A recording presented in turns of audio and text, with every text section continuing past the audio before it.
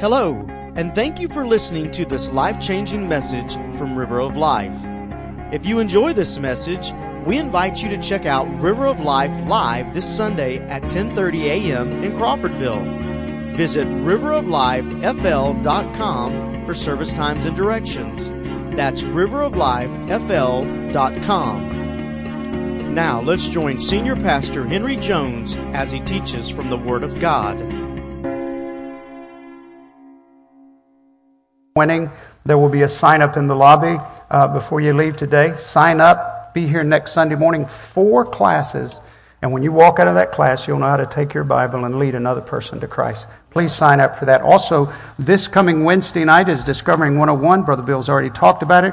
I'm going to put this down up here somewhere if I can find a place here at the altar.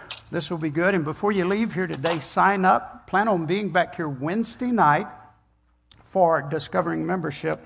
You'll learn so much in that class.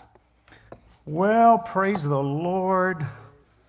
Are you having a good time? I tell you, it's fun serving the Lord, isn't it? This is awesome. I want to talk to you today about finances. Did I hear a collective groan then? I want to talk to you about money. I want to talk to you about debt.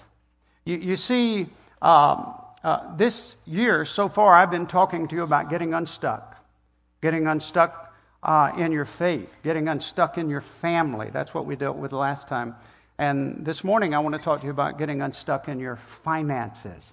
How to get unstuck in that area that is so difficult for many of us. Is it possible, I'm just asking you, is it possible that a book that was written thousands of years ago could hold the answers to our financial problems today?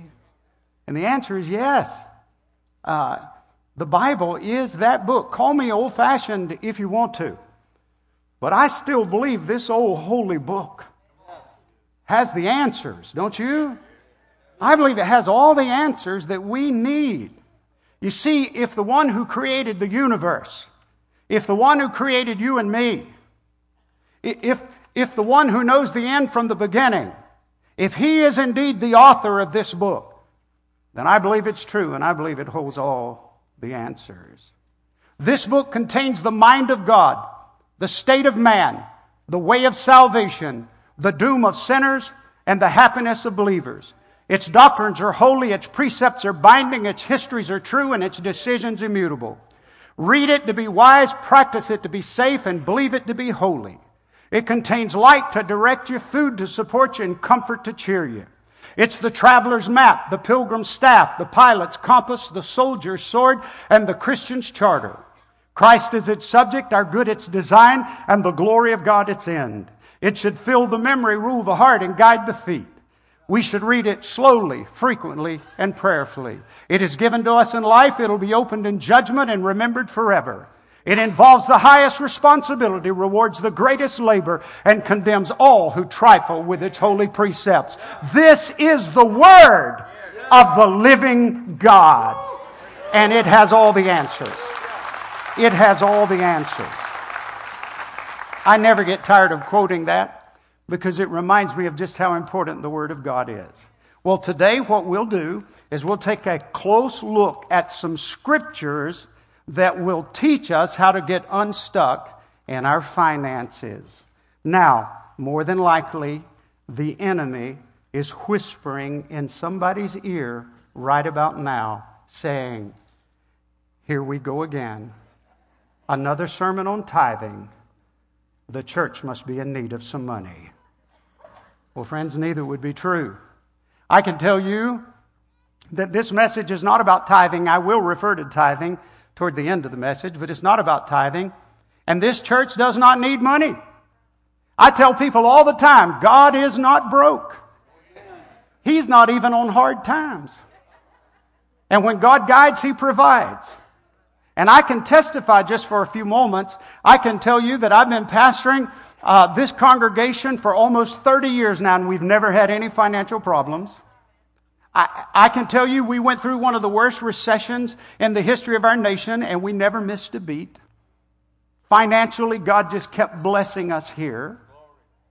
I can tell you that River of Life Church is completely 100% debt-free. We don't owe anybody anything.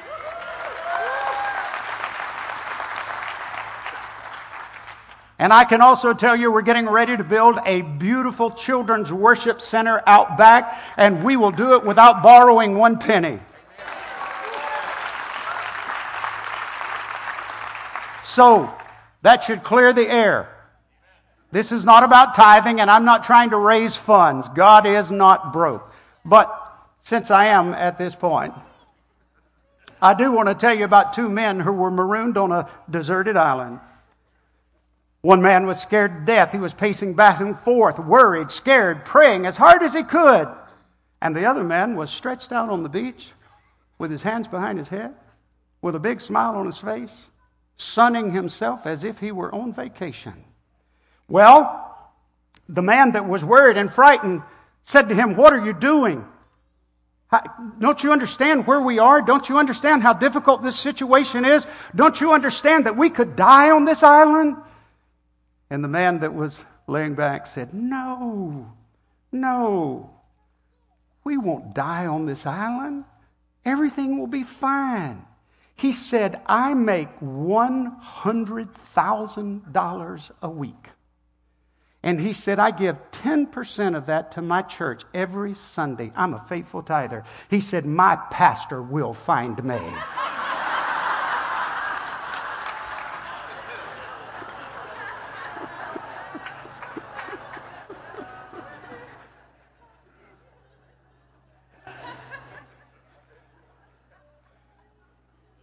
You better believe if he were a member of River of Life, I'd find him.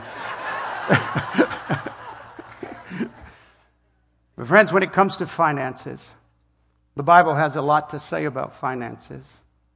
God is our provider. Giving is a requirement. Saving is a sign of wisdom. Debt steals our freedom. God wants us to be content with what we have. A wise man keeps good records. God wants us to work hard now and enjoy the fruit of our labors later. And wise counsel leads to prosperity. Today, I hope and pray I can give you some wise counsel right out of God's Word that will help you get unstuck in the area of finances. So if you're ready, we'll get started. The first thing I want you to know is this, and that is, God doesn't want you to be stuck in debt. God doesn't want you to be deeply in debt to the world or the financial institutions of this world. That's not God's will for your life. It's not God's will for His children. Romans 13:8. And this is one of those verses I hope you'll mark in your Bible. "Owe no one anything except to love one another, for he who loves another has fulfilled the law." And then Proverbs 22:7 says, "The rich rules over the poor, and the borrower is the slave of the lender." Now, we don't like to think of ourselves as slaves, do we? But according to the Bible, when you borrow money from someone, in some ways, you become that person's slave. You obligate yourself to that person. You begin to work for them or for that institution. You are working for their profit. And the Bible calls that slavery. And God doesn't want us to be slaves. Owe no man anything but to love one another. The borrower is slave to the lender. God doesn't want you to be a slave. God doesn't want you to be deep in bondage. God doesn't want you to be a slave to somebody else. He wants you to have one major debt to pay. And that's a debt of love to Him and a debt of love to mankind around you, where you love them in His name. That's what God wants. But so many people today find themselves deep in debt, and even Christians do this. For those of you who are my age and older, you will remember an old song by Tennessee Ernie Ford about a coal miner. You load 16 tons, what do you get? Another day older and deeper in debt. Say it with me. St. Peter, don't you call me, 'cause I can't go. I owe my soul to the company store. Oh, you remember that? I'm so far in debt I can't even die.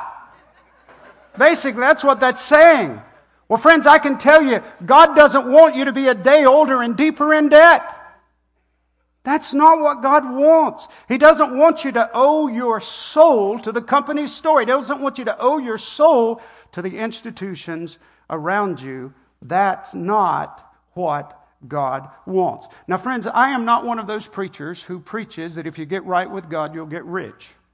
I don't preach that. I don't believe that. I think that's way off base. But I am one of those preachers who preaches this, that if you trust God and you put your faith and trust in God, and if you believe this book, that your loving, faithful Heavenly Father will bless you. I believe that with all my heart. Listen as I read Deuteronomy 28:11 through 13. And the Lord will grant you plenty of goods in the fruit of your body, in the increase of your livestock, and in the produce of your ground, in the land of which the Lord swore to your fathers to give you. The Lord will open to you His good treasure, the heavens, to give the rain to your land in its season, and to bless all the work of your hand. You shall lend to many nations, but you shall not borrow, and the Lord will make you the head and not the tail. You shall be above only and not beneath. If you heed the commandments, now this is important, some people stop right there, but if you heed the commandments of the Lord your God, which I commanded you today, and you're careful to observe them. Oh, friends, you know what God was saying to the children of Israel? He was saying, if you will obey me, I am your Father, I will bless you. I'll take care of you. I will bless you. He says, if you obey me, I will open my good treasure for you. I don't think God has changed, do you? I think God is still blessing those who obey Him. And the Bible teaches that. Paul believed that. Philippians 4:19 says, and my God will supply every need of yours according to His riches in glory in Christ Jesus. My goodness, we have an Old Testament passage of Scripture that says God will open His good treasure for you. We have a New Testament Scripture that says He will bless you according to His riches in glory. God wants to bless us. The first thing we need to understand is this. God hasn't forgotten about us. God does care about us. God doesn't want us to be under bondage. He doesn't want us to be beneath the load. He wants us to be above the load. He wants us to be the kind of people who can lend to others and help others and bless them. The Scripture paints a picture where you and I are obedient to our God. His blessings flow into our lives, and those blessings flow through us and to the lives of other people. God wants to bless us. Hold on to that, because we'll build on that. Now, the first thing that I want to share with you, once you get that in your head, that God does really want to bless you, and He doesn't want you to be in the bondage of debt, that God wants you to live by a sacred principle. Deuteronomy 20 verse 6 says, and is there any man who has planted a vineyard and has not enjoyed its fruit? Let him go back to his house, lest he die in the battle and another man enjoy its fruit. Now, what in the world is the Bible talking about here? It's actually talking about the nation of Israel going to war. What it's saying is this: if the nation is getting ready to go to war, and all the troops assemble, and the commander of the troop was to ask this question to the military guys, Jonathan, he was to ask this question: is there any man among us who has planted a vineyard and worked in that vineyard and labored in that vineyard, but the vineyard has not yet produced fruit? You've worked in a vineyard, but you have not yet eaten of that fruit. And if a man raised his hand, that commander had to say, you, son, cannot go into battle with us. You have to go back home to your vineyard. And the reason you have to go back home, the reason you're exempt from the draft, The reason you can't go fight with us is because you might die in the battle and another man would eat the fruit of your labor. And God said that wouldn't be right. That's not what we want. This is not right. You see, God is laying down, it seems so trivial here, but God is laying down a sacred standard for us, and that is that when a person works and labors, they should enjoy the fruit of their labor. By the way, for every man and woman here today who has worked faithfully and hard and dedicated during your lifetime, and now you're enjoying the fruit of your labor, don't you ever let anybody make you feel bad about that. It is a sacred principle. You work hard, you enjoy the fruit of your labor. That's a sacred principle. Now here's where the problem comes in. The financial institutions of our world have turned that principle around. They've reversed it. The banks, the credit unions, the lending institutions, the credit card companies all say this. They say, you can have it now and you can work for it later. Wait, that's not what this says. This says you work for it now and then you enjoy the fruit of your labor. But they tell us you can have it now, you can enjoy it now, and you can work for it later. You can pay for it later. Well, friends, that's a trap. That's a trap. And it's a bad trap. And it's a trap that people fall into all the time. And they get stuck in that trap. And one of the first things you need to know if you want to get unstuck in the area of finances is that God wants you to get unstuck. The second thing you need to know is this. God wants you to work hard and He wants you to enjoy the fruit of your labor. He doesn't want you to reverse that process. I was 32 years old when I found this verse. It's something that my wife and I talk about often. 32 years old, I found this verse. I read it and I finally got it and I sat down at my little kitchen table. We were pastoring in South Georgia. I sat down at that table. I took my credit cards. I spread them out on the table and I took the scissors and I cut every credit card I had up. Cut every one of them up. Had a wife, 2 young children. I cut all of them up. And then I told my wife, I said, you come sit down at the table with me and you put your cards out there. She did.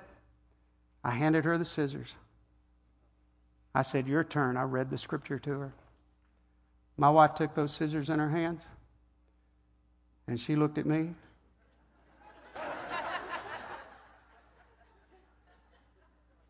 And my wife said, I've had some of these cards longer than I've had you. She said, I don't know if I can do this. And the Lord gave me more wisdom at that moment than I usually walk around with. And I said, that's okay. But I just want you to know today, as much as God will help me, I'll start living by a principle in God's Word. You don't have to, but I am. Well, that just made her night miserable. She had a sleepless night. The next morning when she sat down at the table, the cards were still there, the scissors were there. She cut up all of her credit cards. And from that day to this day, with the help of God, my wife and I have been living according to a sacred principle where we work now and then we enjoy the fruit of that labor. I remember the first time we did this, my wife found a living room set that she wanted. And we went, we looked at it, we found out how much it cost. We went home and we saved our money for months and months and months until we had enough money. And then she went and bought it and paid cash for it. Folks, that feels good. There's something about that just feels right. You work first and then you enjoy the fruit of your labor. And because God has ordained it, and He's the one who has sanctioned it, then He puts His blessings upon it.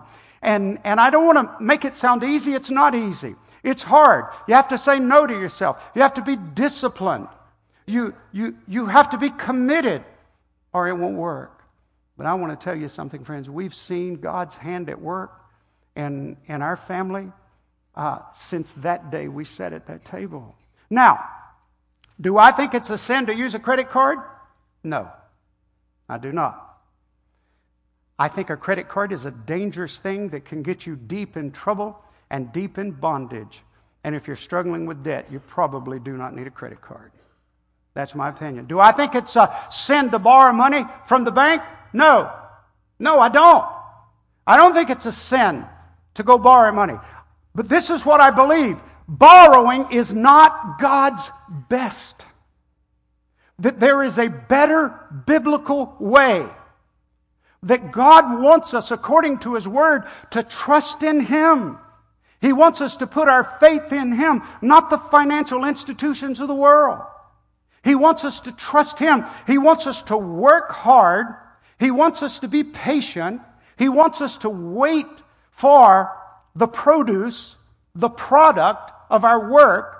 And He wants us to wait for Him to bless it. I believe that's what God wants. And I think what happens many times is Christians, rather than working and waiting and being disciplined, they run out from under the blessings of God and they run to a financial institution and they borrow money and get themselves deep in debt. When? Had they only stayed there and worked and trusted God, He would have made a way for them that would have been far better than going deep in debt. That's my opinion. And I'll tell you what my opinion is about some people and their testimonies. I think this would be an honest testimony for some people, some Christians. This would be an honest testimony. My God shall supply some of my needs according to His riches and glory. And when He comes up short, then I'll use my credit card. That would be honest, wouldn't it? Listen, I preached this sermon years ago in South Georgia. And on Monday morning, my phone rang, and a lady in my church, this is what she said to me. She said, Pastor, I heard your message. I want you to come by my home. I want to talk to you. I stopped by that day. We sat in her living room, and she said, Pastor Jones, I want to thank you for that message. That's a great message. I'm all excited. I'm all motivated. I'm ready to do this thing. I want to get out of debt. I want to quit living on the credit principle, and I want to live by faith. And I said, this is good news. Praise the Lord. I said, I'm glad you called me by. You've got me all cheered up here. And she said, and I want you to know I decided to freeze my credit cards. Now, that was interesting that she didn't cut them up. She decided to freeze them. And to be honest with you, I didn't have a clue what she was talking about. And I was thinking, how do you do that? What do? Do you call the credit card companies and put your card on some type of inactive status or something? I said, ma'am, I don't really understand the process. I said, just how do you freeze a credit card? She said, well, I took a quart jar. She said, I filled it up with water. And then I took all my credit cards and I dropped them down in the quart jar and I put them in the freezer. I froze my credit cards. I said, ma'am, please explain to me how that works. How's that going to help you? She said, well, I heard everything you said. I'm making a commitment. And she said, and I'm going to try this thing. But if it doesn't work out for me, I'll just thaw the cards out and start using them again. And I won't be any worse off. So I looked at her. I said, ma'am, of all the people I've ever known who need to cut up their credit cards, you do. You need to cut up your credit cards. You know why? Because she was giving God a chance to bless her. But she was saying to God, if you don't come through for me, I've got a backup plan. By the way, try that one this morning. Come to the altar and say, God, I'm going to trust you in this area of my life. But just in case you don't come through, I have a backup plan. That won't work, friends. That won't work at all. That's not how it works. You can't come to God and say, I'll trust you, but if you don't come through for me, I have a backup plan. No, friends. He has to be your first option. He has to be your last option. He has to be all the options in between. You have to trust Him faithfully. You have to stay with Him. And I can tell you, when you do that, when God is your option, your only option, and when you start putting your faith in Him, miracles start taking place. Oh, I wish I had about 3 hours I could preach to you. I could give you so many illustrations. The first one I want to share with you is a little over 30 years ago. My wife and I were making $28,000 a year between us. That was it, $28,000 a year. And the problem is we had made this commitment a couple of years earlier, and we had decided that we would not live on the credit principle, and we were in desperate need of a car. And so I didn't know what to do. How do you handle this? So we prayed about it, and finally I decided to go buy a junker. So I went to a car lot, and I bought a car for $400. It was the ugliest car on the planet. I am not joking. Ask my wife. My little children were embarrassed to ride in this car. It was orange. Nothing like a red-headed preacher in an orange car. It was orange. And I bought that car. Paid cash for it. I bought it. A lady in our church, one of the leading ladies in our church, she came to me maybe 2 months after I bought the car, and she said, "Pastor, I need to talk to you." I said, "What is it?" She said, "This is serious, and I don't even know how to approach you in this matter." But she said, "I need to tell you, you're embarrassing the congregation." I said, "Oh my Lord, what am I doing that it would be embarrassing the church?" And I did. I said, "What am I doing that would be embarrassing you?" She said, "It's the car you're driving." I said, "Really?"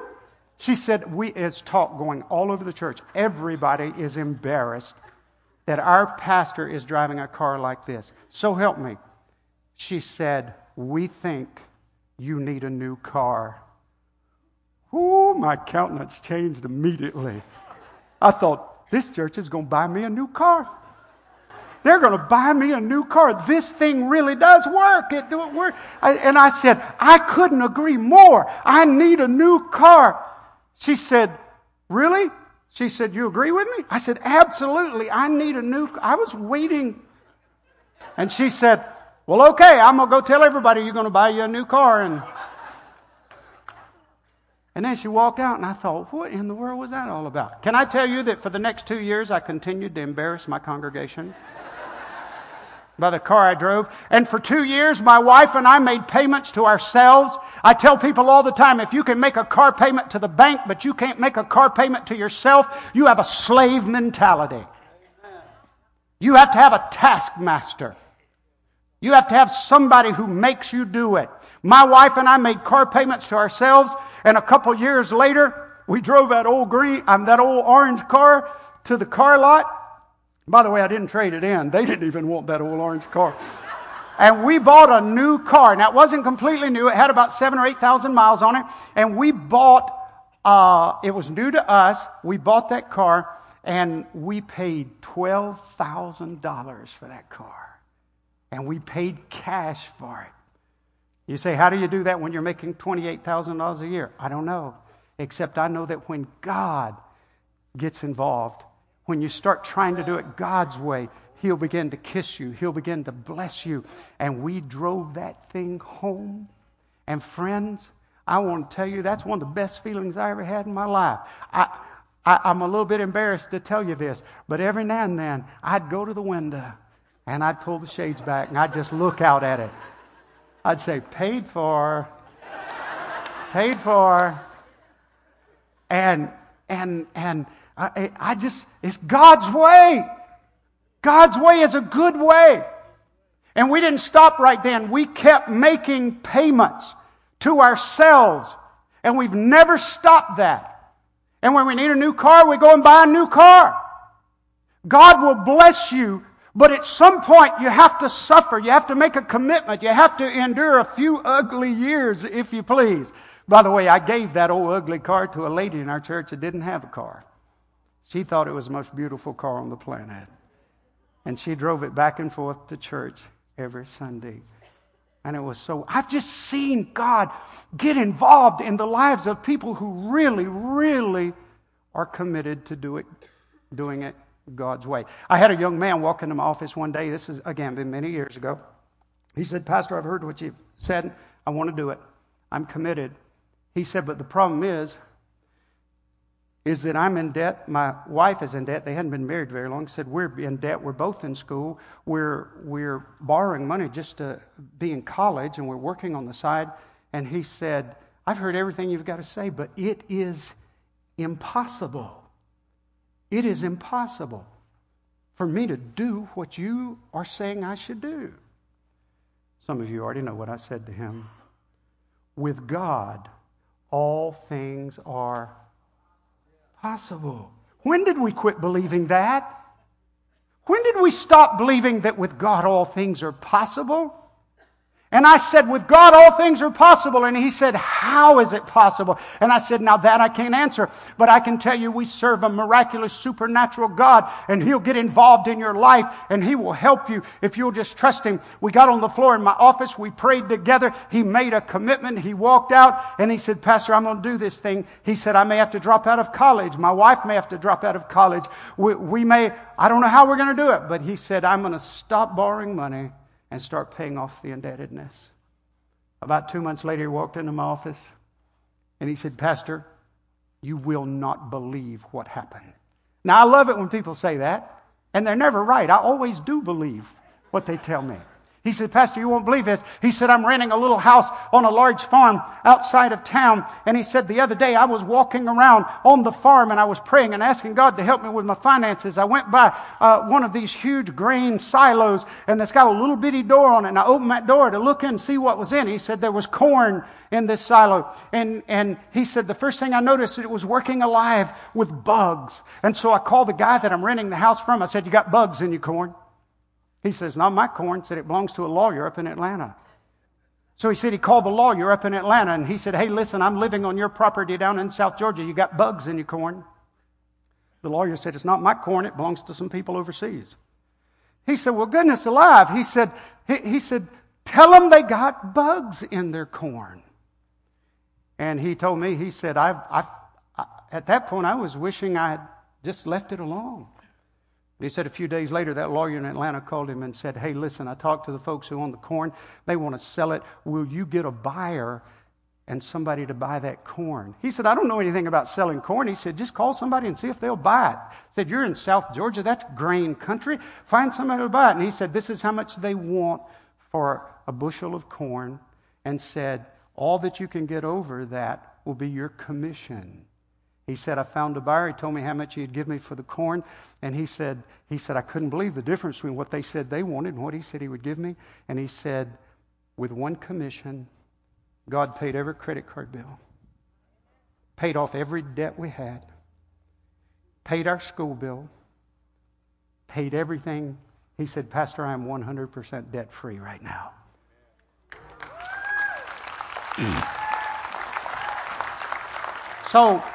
So help me now. With God, all things are possible. Now, I do want to tell you this. I think that's rare. I think that's rare. If you ask me after the service, do I think God will do that with you? I'll say no. But here's what I do believe. I believe this with all my heart, that if you will make a commitment to work and to start living according to a sacred principle that God gives us in His Word, that God will get involved in your finances and you'll take a major step toward getting unstuck. Now, here's something else that you'll need to know, and that is that God wants you to be content with what you have. God wants you to be content. God doesn't want a bunch of spoiled children who cannot be content. And this is not easy. You see, we live in a commercialized society. Do you understand what it means to live in a commercialized society? That means almost everything around you, everything that's going on around you is trying to exploit you and make a profit off you. We are bombarded every day of our lives with commercialized propaganda. It's called commercials. It's called commercials. It's commercialized propaganda. Why? Because it's inflated, it's exaggerated, it's false, it's not true, and all of those commercials are directed at making us discontent with what we have. You see, the world wants you to be unhappy and discontent with your life, with your family, with your clothing, with whatever you're driving, whatever you have. The world wants you to be discontent. That's what all the advertising is about. And friends, it's propaganda. Aren't we smarter than that? If you will take this supplement, you will feel 20 years younger. Really? Friends, if there was a supplement out there that would make you feel 20 years younger, you wouldn't need to advertise it on television. We'd all be taking it. And I'd be the first one. If you will use this cream, you can regrow a full head of hair. Really? Really? We are smarter than that, aren't we? How about this one? If you will, where are my teenagers? All teenagers, hold your hand up. Or guys, hold your hand up. Just guys, come on. Come on, let's do that. If you will buy this car, all the girls will love you. No, they won't. If they didn't like you before you bought the car, they won't like you after you bought the car. And more than likely, you'll be so deep in debt you can't even take them out to eat, so they sure enough won't like you. It's propaganda. It's lies. Digital marketing experts estimate that most Americans are exposed to between 4,000 and 10,000 advertisements every day. TV, radio, magazines, billboards, newspapers, internet, and the list goes on. Oh, friends, we're being bombarded with this stuff.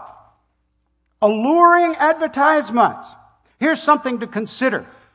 Ladies, I'll talk to you for a moment. Consider how difficult it was for Satan to enter the perfect environment of the Garden of Eden and to cause Eve to be discontent. Eve was the crowning achievement of God's creative power. Eve was the last thing recorded in God's Word that He created. By the way, guys, can I get a response from you? I'm glad He didn't stop with Adam, right? So I'm worried about some of you guys.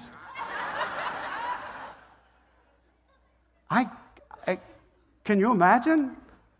Forget it. Boy, Eve must have been beautiful, gorgeous. She was perfect. Eve had no sinful nature. Eve lived in a perfect environment. Eve had an abundance and variety of food. Eve had no fear of poverty, sickness, old age, or death. Eve had the perfect husband. Perfect husband, perfect wife.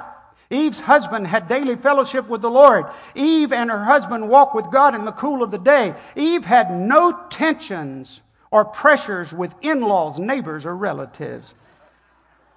Eve had a fulfilling role as a helpmate to her husband. If Eve could become discontent with all of this, there is little hope for us unless we identify and reject the subtle tactics of alluring advertising. Oh, friends, we have to wake up to what the world's trying to do to us. And we have to make up our minds that we will be content, that we will be satisfied with what God gives us. And I really believe this with all my heart. If we'll become content with what God has given us, I believe He gives us more. I believe He blesses us with more. Now, in just a few hours, many of you will be watching the Super Bowl. And I'm no prophet, but I can tell you before the game begins who will win. 100%. I'm going to tell you who will win. The companies that will be advertising during the game. They're the ones that will win, and they already know it because they're willing to pay $5 million for 30 seconds of airtime. They know in just 30 seconds they can get your attention and make you want what they are selling. But God wants us to be content. Philippians 4:11 says, I have learned in whatever situation I'm in to be, help me, content. 1 Timothy 6:6 says, godliness with contentment is great gain. Hebrews 13:5 says, keep your life free from the love of money and be content with what you have. For He has said, I will never leave you nor forsake you. Friends, God wants us to be content. The world wants us to be discontent. God will help us get out of debt. The world wants us deeper in debt. And when you truly become content in the Lord, a beautiful thing happens. Do you know what happens when you become content in the Lord? You come to a point where you can say no to incurring new debt. You don't have to have anything else to satisfy you. And you can say no to new debt, and you can start paying off old debt, and you can begin to trust God and see the miraculous hand of God going on in your life, and you can get out of debt. I believe that with all my heart. Now, for those of you who have plenty of money and have no debt, and we have people here today that fit that description. If you have plenty of money and no debt, you can also get unstuck. When you become truly content in the Lord, you can start giving generously and helping those who are in need. You can start supporting God's work way beyond the tithe, but you will never do that unless you're content in the Lord. All right. So let's wrap this up. Somebody's going to walk up to me. I've preached this sermon dozens and dozens of times. Somebody's going to walk up to me after the service and they're going to say, Pastor, I appreciate what you've said. And I'd really like to do it. I'd really like to get out of debt. But these very words I've heard multiple times. But it would take an act of God to get me out of debt.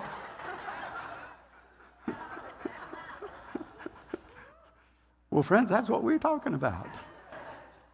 And by the way, that's where tithing comes in. It's the only place in the Bible where God says, test me, try me, prove me. Now, herewith saith the Lord of hosts, and see if I'll not open the windows of heaven for you and pour out a blessing upon you of such measure that you won't even be able to contain it. I'll give you more than you know what to do with. But you have to bring your tithes into the storehouse. You see, friends, if you're in a situation financially where it'd take an act of God, this would be a good place to start. Just try tithing.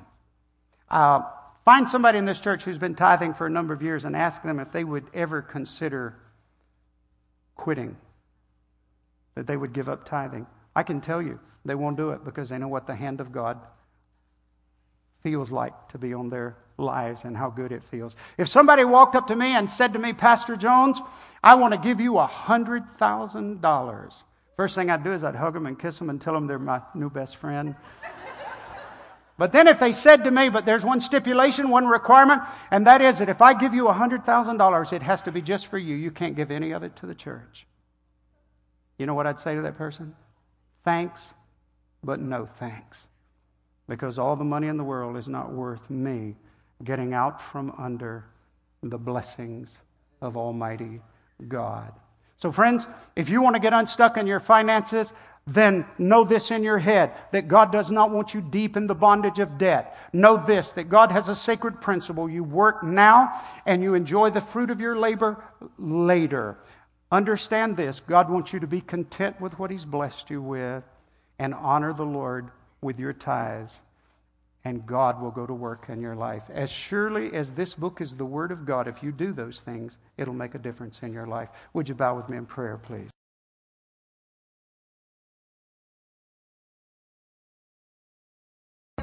Thank you again for listening to this life-changing message from River of Life. If this message has touched you today, or you need someone to pray with you, then please let us know. You can call us at 850-926-1200 or send an email to info@riveroflifefl.com. We also encourage you to visit River of Life this Sunday at 10:30 a.m. in Crawfordville.